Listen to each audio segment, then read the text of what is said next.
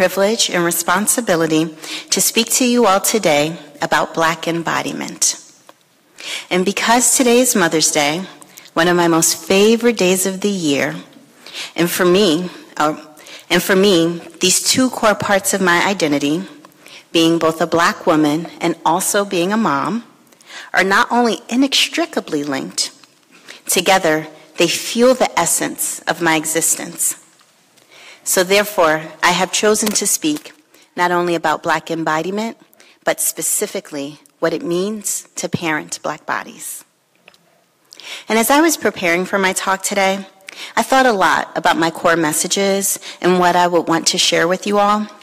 And I decided that the very best place for me to begin is to tell you a little bit about my family. Because my husband and I, Eli, together we have the responsibility of parenting 3 children. The youngest of our children is 7 months old, Emerson Grace. She's our baby girl, and she loves music, dancing with her older brother Elijah, and attending baby classes that are taught by her big sister Ella. And it's worth noting that these classes not only include lesson plans, but a chalkboard and the whole kit and caboodles that teachers need to be successful in the classroom. And Ella McKell, she's our precocious 7-year-old. She loves reading, she loves gymnastics, and as I already shared, she loves teaching Emerson everything she learns at school. Our oldest child is Elijah Masai. He is 10 years old, and he loves basketball, potty humor, and his 5 godbrothers who reside in Ohio, right outside of Oberlin College. You see, Elijah and his 5 godbrothers, they've been very close friends since birth. Since college, our families have vacationed together every single summer and also every winter.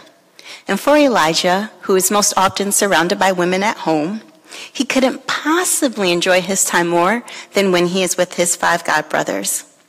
And I wanted to share with you just a little bit of what these young men have in common, just to put it in context.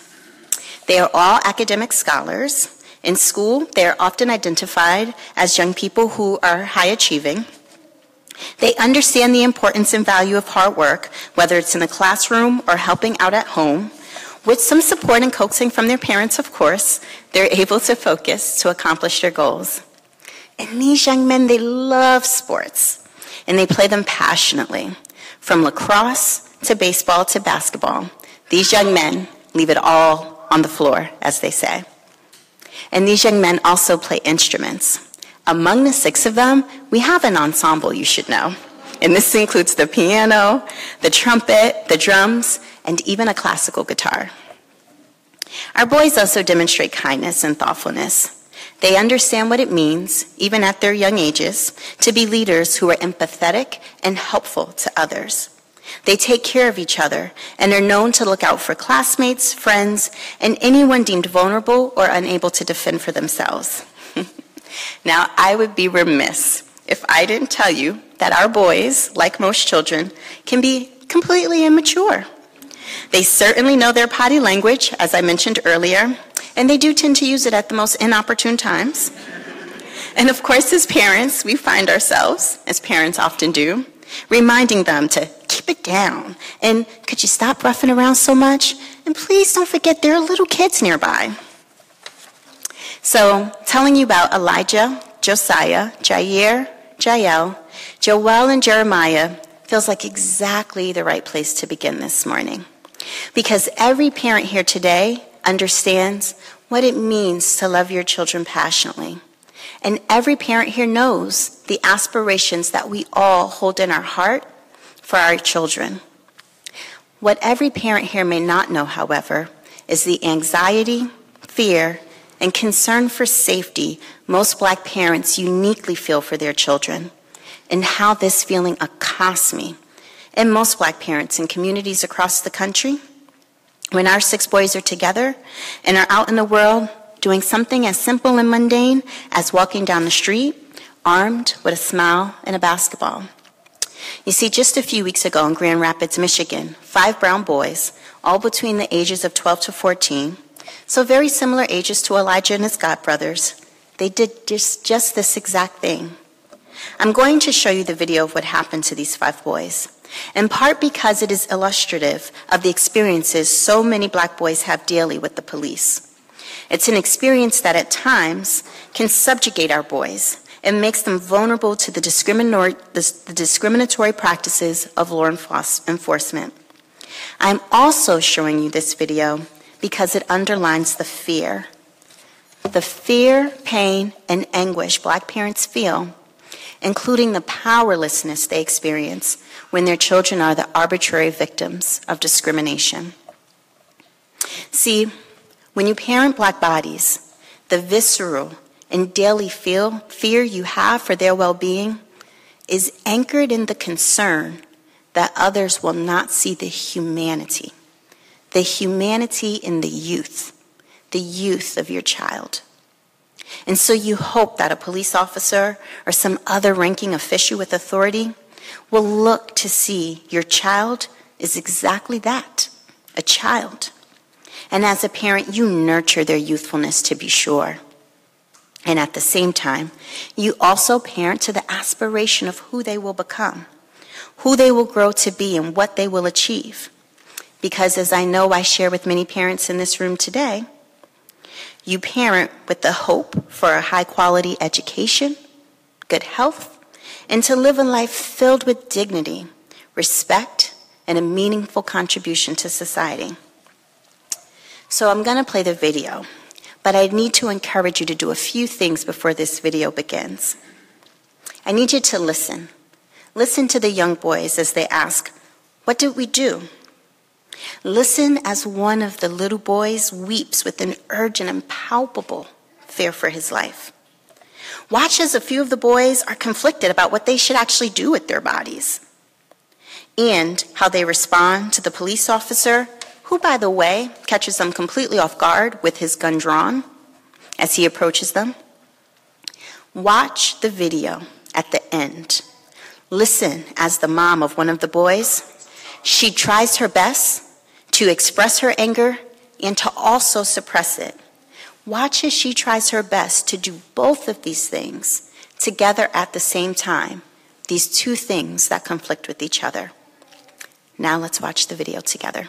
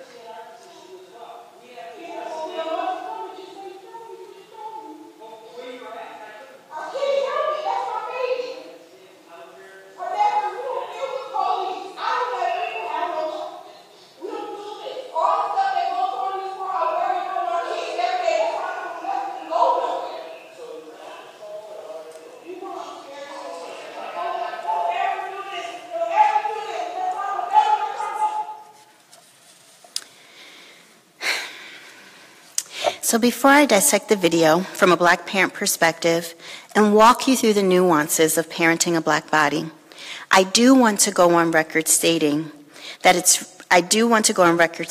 I realize that as you watch this video, it's possible to think to yourself, but Monique, surely this doesn't happen over the time. Or perhaps you're being hyperbolic. Except there are too many incidences, too many times when young children have died at the hands of police officers. And because there are too many to enumerate, and also my aim today is to talk about parenting the black body, I'm going to simply call out some names of the most high-profile shootings of young black boys, mostly to underline my point that violent deaths of black boys not only happens too frequently, it also happens at a disproportionate rate when compared to other groups and identities. To date, we've witnessed the premature death due to police violence of Tamir Rice, a 12-year-old boy who was shot on sight in Cleveland, Ohio. The police mistook his toy gun for a real one. Michael Brown, 18, was shot and killed in Ferguson, Missouri for allegedly stealing cigarillos from a local convenience store. Tony Robinson, 19, was shot and killed by a Madison police officer who was responding to reports that someone was disrupting traffic. The police alleged that Robinson assaulted an officer who shot him 3 times and killed him, although Robinson was unarmed. I could go on. I could name many other black boys and even men who have died at the hands of police violence. But I think my point is clear. As a mother parenting black children, I have the responsibility to prepare them for the fact that the world may choose to either not see or outrightly deny the humanity of their black bodies. And for my son, it's almost inevitable that the day will come when he will transition from the really cute, smart, and loving boy filled with joy to a menacing boy who's threatening to the police and possibly even to the members of the community who have known him his whole life. So one of the first questions to ask yourself as you watch this video is, what is our physiological response to danger? When we feel threatened, is there an automatic response that our brains or bodies have to danger? And yes, of course there is. Like everyone in this room knows, our physiological response to danger is flight or fight. According to Harvard Medical School, the response to stress begins in our brain. When someone confronts an oncoming danger, both the eyes and the ears send information to the amygdala, and the area of the brain that contributes to emotional processing. The amygdala interprets the image and the sounds. When it perceives danger, it instantly sends a distress signal to the hypothalamus. And this area of the brain functions like a command center, communicating with the rest of the body through the nervous system, so that the person has the energy to fight or to flee. And this response is so ingrained in us, it's automatic. Without even consciously thinking, our body walks through all of those steps that I just mentioned. And it does so compliantly. Except in the instance of the video that I just showed you, in order for those black children to remain safe, to live through what was surely at that point, on that day, on March 24th, the scariest experiences of their young lives, those boys had to suppress their physiological response to danger. So here you have one of the requirements of parenting a black body. I must teach my children to somehow circumvent and even suppress the automatic physiological response to danger so that they can return home safely. If one of those boys had gotten up to run or even come closer to the police officer to plead his case, which of course our brains and our bodies are actually wired to do, the entire situation could have gone completely differently. The other point about parenting black bodies and what we must prepare our children to do in order to return home safely is to overcome the natural and developmental process of brain development, particularly in the adolescent years, so that our children are more able to control their impulses and demonstrate behaviors and decision-making that is actually mature beyond their years.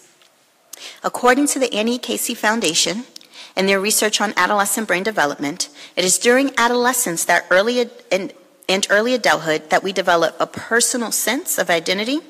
We establish emotional and psychological independence. We adopt a personal value system and develop increased impulse control. And according to the National Coalition of Juvenile Justice, we now know that young people's brains, the brains of our children, are different from adults, both structurally and in how they are impacted by chemicals produced by the body, including fear. So what does all this mean when parenting a Black body? It means that my children, they have to understand that a law officer or some other adult with authority may not see the child in my children in their transgressions, especially at the tender ages of 10, 12, or 14, as we saw in the video, which at such a young age are likely more a function of immaturity in a brain that is still developing than malintent. They may not be measured against what we know about adolescent brain development and how it impairs judgment. My son may not be taken as an immature young man who is just being silly, or even a child who simply made a mistake, like white boys his age. And should this happen to Elijah or any one of his god brothers, remember these young boys who are academic scholars and baseball players, a big brother who dances to make his baby sister smile and has given the winning game ball to his sister just so that she could feel included. Any one of these boys, if this should happen to them, they could not only lose their freedom, but they may lose their life. So as I watch the video and reflect on what took place, there are two things that linger the most in my heart. The first is of the young boy wailing. In the video, his fear is hanging in the air like a fog. And that fog is so thick, you can't even see around it or make your way through it. How can his body go on to recover from such a deep fear? And the second thought I have, it's about that mom. You can see the rage and the anger, the desperation, and even the sadness in her face and her body movements as she's talking to the police officer after the whole ordeal.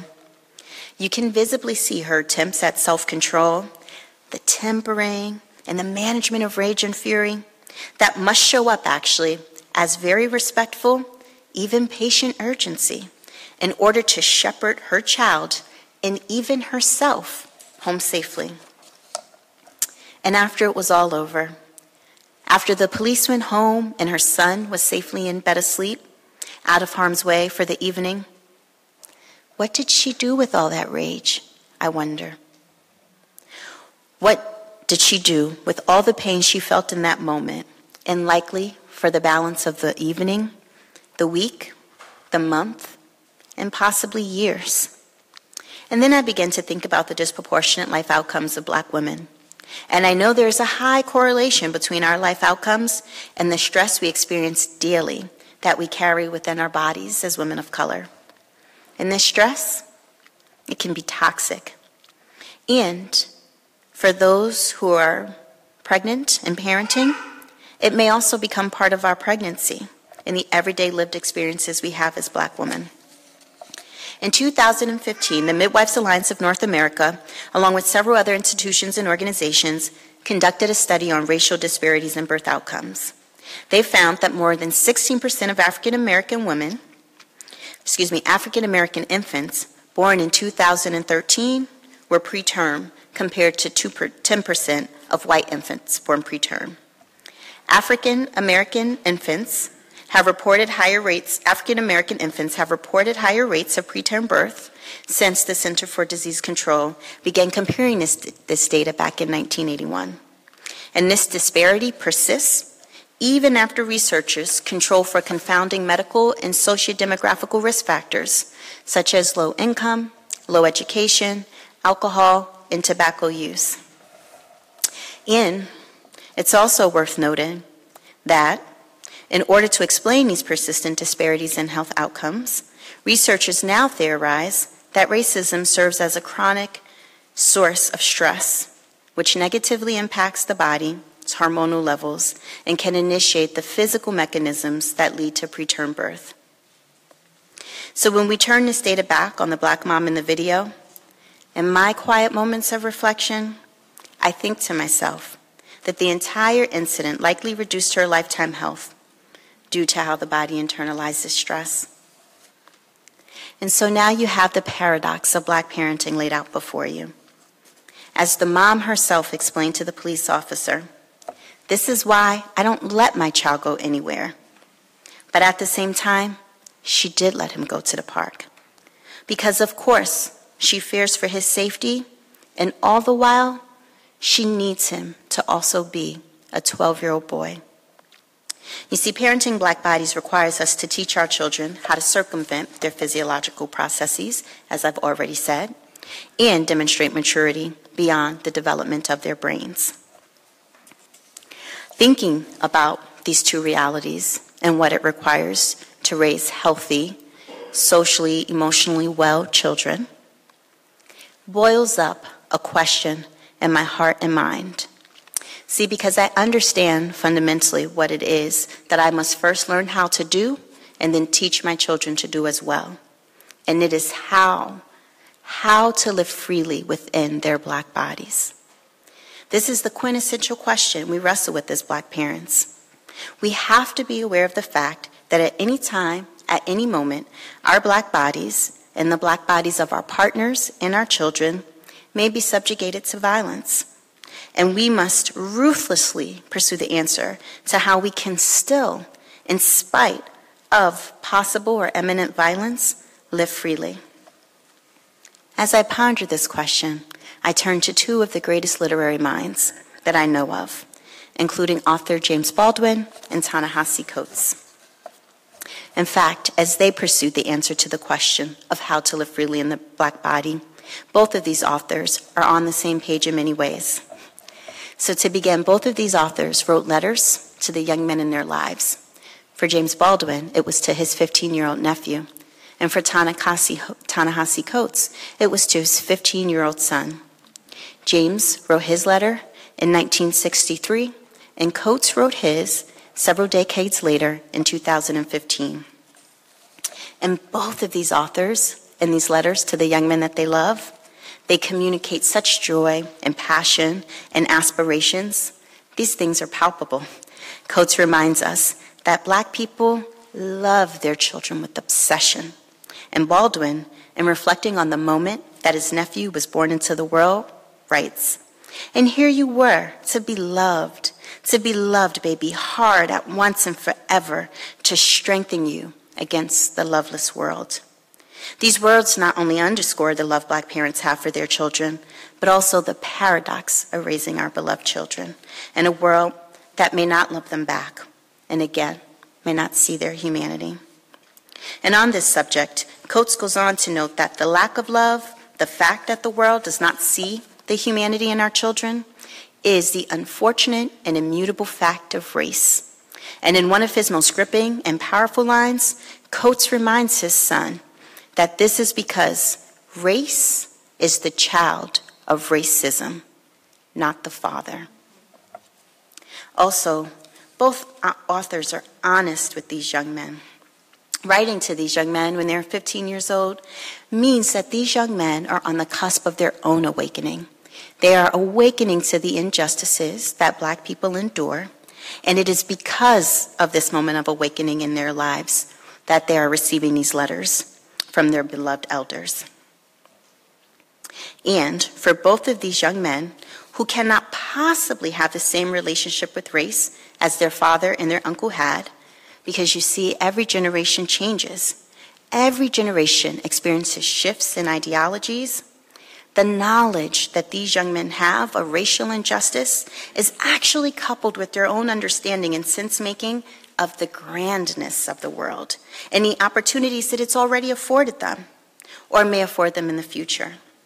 And at the same time, this understanding, this joy that these young men and excitement they might actually have about what possibilities life may contain is actually juxtaposed with understanding how some of their white counterparts may actually take freedom for granted every day, and also the fact that their white friends will likely never, ever have to reconcile the killing of Tamir Rice, Trayvon Martin, or Michael Brown in such a deeply affronting and intimately haunting way as Baldwin's nephew, Coates' son, or my Elijah.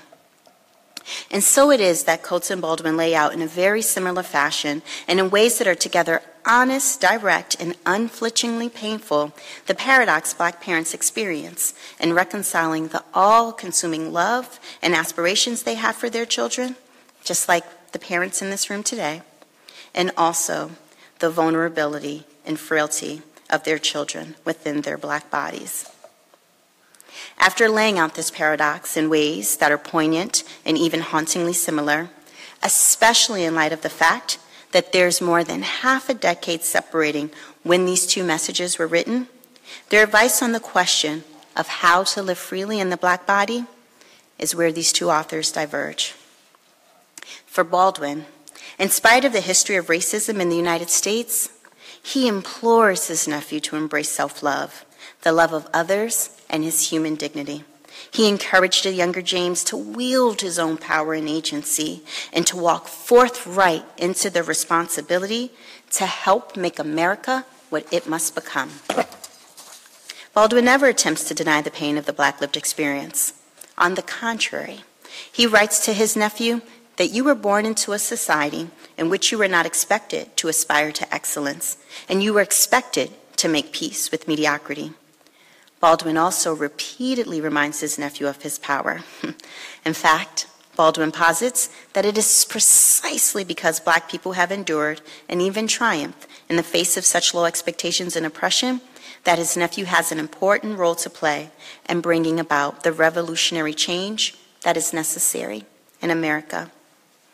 Baldwin reminds all of us that we can and we have the responsibility to defy expectations. We cannot wait for our society to become just and moral, and instead we must engage in the thoughtful and meaningful action that is necessary to bring about this change. Now, Ta-Nehisi Coates has a different point of view. And while Coates' advice to his son is altogether honest, complex, and vast, and it's not possible for me to sum it up in today's speech, I want to lay it out amongst two key ideas, including the fallacy and downright destructive nature of the American dream, and also the responsibility his son has to forego the dream and to instead embrace the struggle. In regard to the American dream, Coates is openly critical of the American dream and makes the direct connection that the dream is responsible for the subjugation of Blacks, and especially the plunder of Black bodies. And Coates urges his son not to struggle for the dreamers, because according to Coates, the dreamers have to understand that the field for the dream, the stage where they have painted themselves white, is the deathbed for us all. And so Coates urges his son to forego the dream and to embrace the struggle. And for Coates, like so many of us, the struggle is the question I raised earlier: how to live free in our Black bodies. It is how to carve out our full humanity with complete dignity within our Black bodies, our rightful place in society, and in a society that has historically subjugated and rebuffed Black people. See, this is the moral and philosophical question of our time. And the intellectual exchange of responses to this question, which began long before Coates or Baldwin experienced their own awakenings, dates back to the beginning of slavery and the early concept of race as a means to subvert one group over another. And it has included such great minds as Sojourner Truth, Ida B. Wells, Frederick Douglass, and W.E.B. Du Bois, to name a few. And Coates doesn't offer a definitive answer. Instead, for Coates, the answer is the struggle and seeking wisdom in the journey to learn. So for me, as I make meaning of what these two writers offer in regard to parenting a Black body, I embrace both perspectives. I believe that we have to teach our children that on one side of the coin, that is the American dream, is opportunity. The possibility that one person both can and should determine their best path and seek opportunities that not only resonate with them, but allow them to live a life with dignity and meaning and relevancy and even impact, it's critical. And on the other side of the coin, our children must understand the perversion, even the destruction of Black bodies that has been, since the founding of this country, part of the American dream. The dream has always cost a significant amount, and Black people have, for more than 250 years, paid a disproportionate brunt of these costs.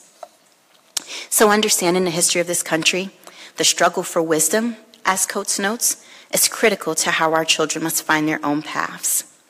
And so dating back all the way to the transatlantic slave trade, the Civil War, Reconstruction, Jim Crow, civil rights, and even our present times, from a historical perspective, it's just so critical for our children to know, to inform their awakenings, so that they understand the nuance, complexity, and richness that is our history, as they make meaning of how they will live freely in their Black bodies. And in this way, I agree with Coates. And at the same time, with all my heart, I tell you that I need my children to raise their consciousness, resist, rebel, and organize with those who not only have shared their lived experience, but also with those who share their values and their vision for a just, equitable, and inclusive society. Our children must know the power of their own agency and be the authors of their own destinies. And in this way, I also agree with Baldwin. And I will tell you that I am so thankful that as I wrestle with this question as a parent, and my husband and I stay up at late night talking about the different affronts, micro and macro aggressions that we experience, that we have the company of Baldwin and Coates to help us along our journey. So in closing, I'd like to leave you with some final thoughts and a very specific call to action. It is my hope that as you work to continue to make our world, our city, and our local neighborhoods across the district more equitable and inclusive, that you will hold these messages, that you will hold them in your hearts. And over time, maybe they can become part of how we all together make this world a more just place for all of us, and especially for our Black children.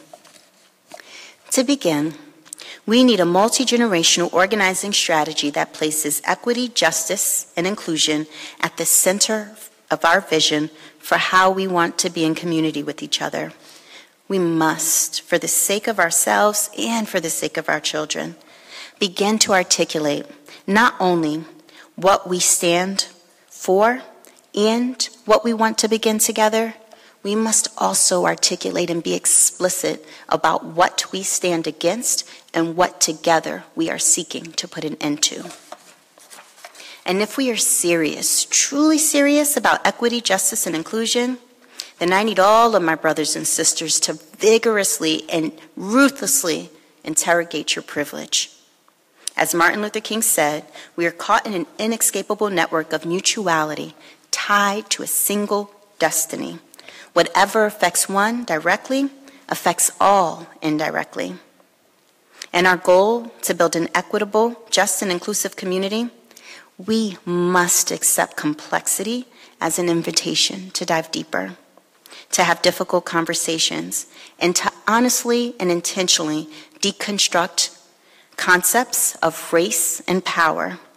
We must know that in doing so, we free ourselves from the oppressive nature of these constructs, and at the same time, we also help the next generation.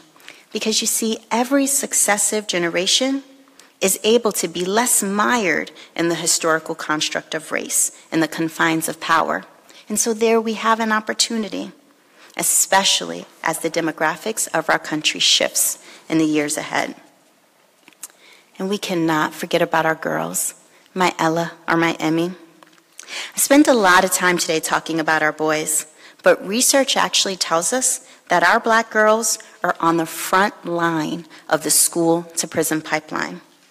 For example, we know that while Black girls make up just 16% of all female high school students, they account for almost 50% of school-related arrests.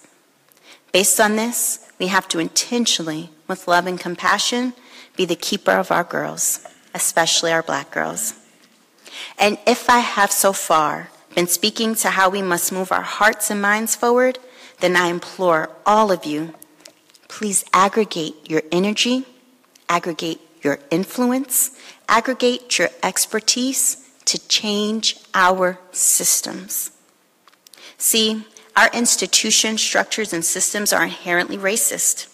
And as we watched events unfold in places like Ferguson and Baltimore, we know that attitudes, policies, and systems intersected to create places of deep poverty that over time festered into the turmoil that unfolded in those communities and continues to do so in many communities today.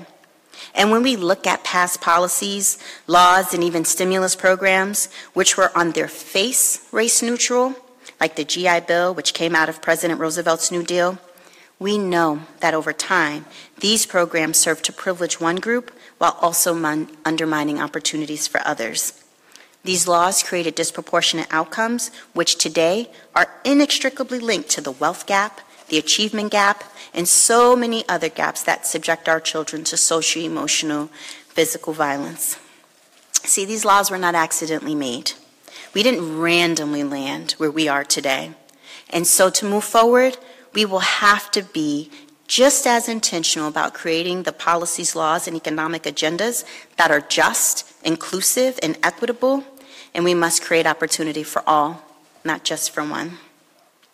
Finally, I want to call out that I have been very purposeful about expressing the fear and even rage I sometimes experience as I parent Black bodies. I want to acknowledge that I have not only shared the fear and rage with you, with the full thoughtfulness and complexity of how I experience these feelings, but I have also shared it with you in the hope, with the intention that you too can share in this rage with me. As a white person, I need you to keep the terror and the rage that I have shared today regarding the experiences me, other parents, and so many of our Black children face. I need you to keep it front and center and never lose sight of it. My call to action is that you allow it to fuel your justice and your equity work. Just as I have intentionally shared my fear and anger with you, I implore you to carry these feelings into your work and into the world. This work, the work we must do together to create a world in which Black children and all of our children can live freely in their bodies, was so perfectly summed up by James Baldwin when he said, "For these all are our children. We will profit by or pay for what they become." Thank you.